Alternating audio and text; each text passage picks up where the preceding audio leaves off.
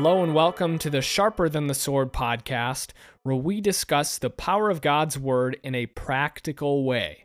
In the last episode, we looked at how treasuring God's Word fills us up with hope and joy because we are focusing on God's promises, and therefore we can have hope in what He will do for us. He will exalt us, He will resurrect us, He will finish the good work that He started in our hearts, and that is something to rejoice in. And so today we are going to be looking at growth in holiness as a result of treasuring God's Word. And so again, there needs to be a distinction between the unbeliever and the believer. It requires a work of God in the hearts of any believer in order for there actually to be growth in holiness. And this is especially important because we can't just expect, if we haven't repented, if we haven't trusted in Christ, and if God did not draw us to Himself, then we cannot expect biblical holiness to follow. And so number one, in the very first point of this, is that when we trusted in Christ for the very first time, our identity became rooted in Christ Himself, and that is a reason that we should strive for holiness. Ephesians 1:3-14 says this, and this is one of my favorite parts of Scripture because it's about God's promises and what our response should be to it. It says, "Blessed be the God and Father of our Lord Jesus Christ, who has blessed us in Christ with every spiritual blessing in the heavenly places, even as He chose us in Him before the foundation of the world, that we should be holy and blameless before Him. In love, He predestined us for adoption to Himself as sons through Christ Jesus, according to the purpose of His will, to the praise of His glorious grace, with which He has blessed us in the Beloved. In Him we have redemption through His blood, the forgiveness of our trespasses, according to the riches of His grace, which He lavished upon us, in all wisdom and insight, making known to us the mystery of His will, according to His purpose, which He set forth in Christ as a plan for the fullness of time, to unite all things in Him, things in heaven and things on earth. In Him we have obtained an inheritance, having been predestined according to the purpose of Him who works all things according to the counsel of His will, so that we who were first to hope in Christ might be to the praise of His glory. In Him you also, when you heard the word of truth, the gospel of your salvation, and believed in Him, you were sealed with the promised Holy Spirit, who is the guarantee of our inheritance until we acquire possession of it, to the praise of His glory." Even if I were to try and unpack all the beautiful promises in this section of Scripture, I don't think I'd be able to. There's just so much here. But the thing to see here is that He chose us in Him before the foundation of the world so that we should be holy and blameless before Him. So it's kind of a cause and effect thing. We are set apart so that we may be holy and blameless before Him. And what does the word holy mean? It means to be set apart. So we are set apart literally from the rest of the world when we are justified, and we are given a new identity, and so therefore we should act like we were given that identity rather than pursuing the things that our identity used to be rooted in. We shouldn't chase sin, we shouldn't pursue sin, because as we covered in the last episode, sin is empty and provides us nothing. So He predestined us according to adoption as sons so that we could be holy and blameless before Him. So, Paul tells us here that our identity is in Christ and that we were set apart to be redeemed, but this is different than what our identity used to be. Being holy and blameless is something that follows after one is justified in a process called sanctification.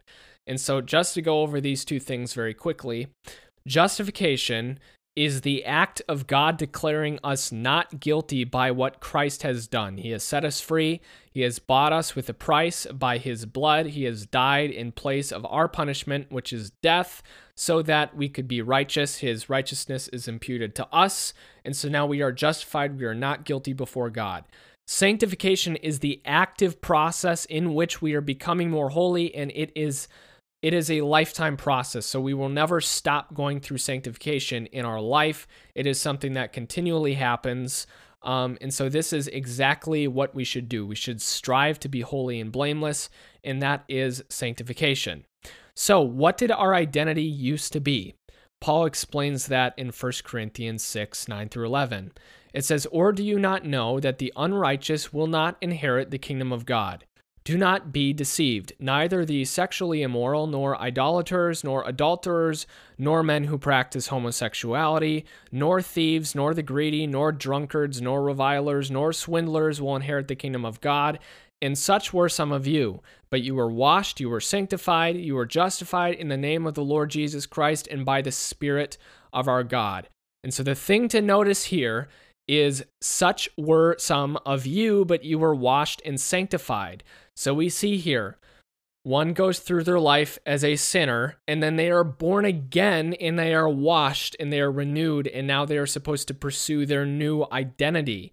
And so does this passage mean that we are unable to enter the kingdom of God if we have done these things?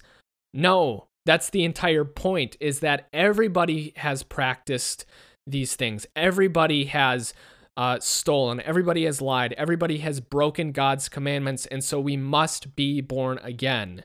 So these people were justified. They were made clean by God himself. And so because we are washed, we must strive for holiness. Through Jesus Christ, God's kingdom is available to all who repent and trust in Jesus. Number 3, we should treasure God's word in our hearts so that we may not sin against God. God's word should be the ultimate weapon that we use to defeat sin. And so in Psalm 119, David cries out to God and asks him to teach him his statutes. This is exactly the model that we should follow every single day in the things that we should ask God to do in us. It says, "Blessed are those whose way is blameless, who walk in the way of the Lord. Blessed are those who keep his testimonies, who seek him with their whole heart, who also do no wrong but walk in his ways. You've commanded your precepts to be kept diligently.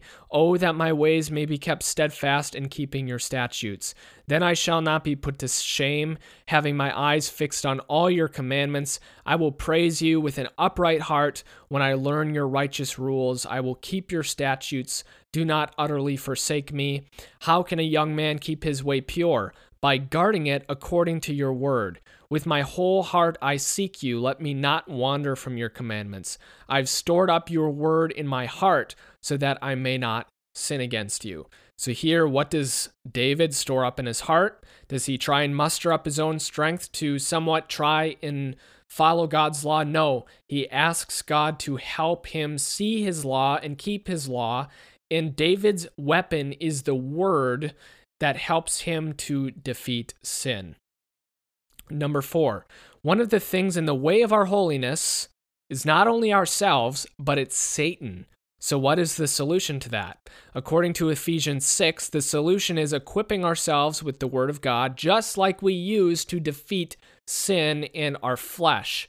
Ephesians 6:10 through 17 says, "Finally, be strong in the Lord and in the strength of his might. Put on the whole armor of God that you may be able to stand against the schemes of the devil.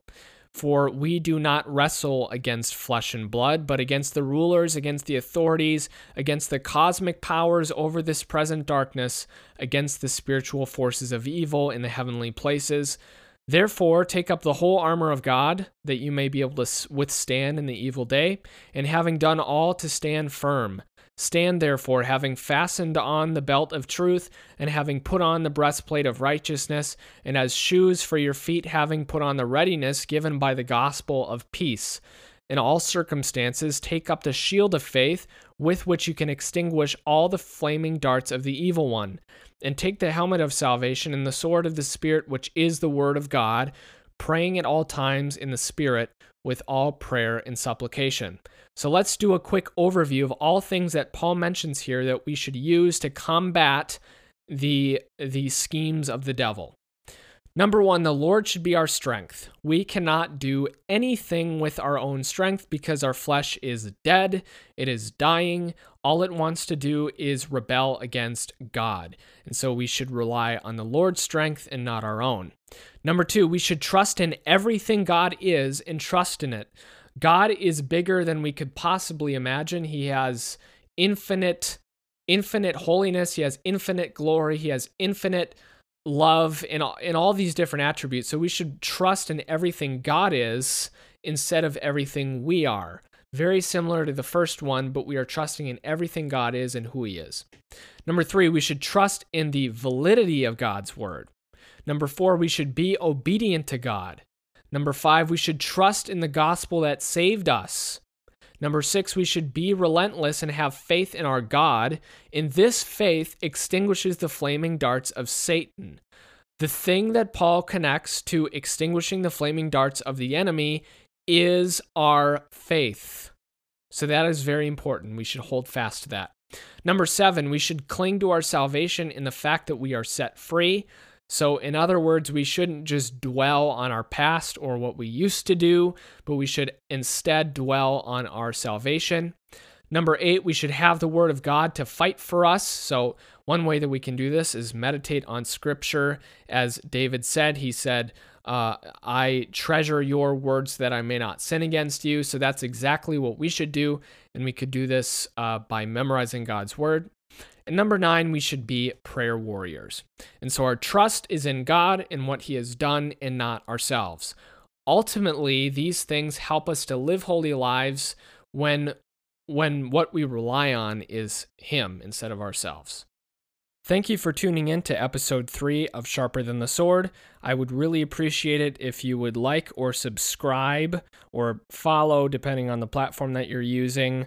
And we will see you next week. God bless.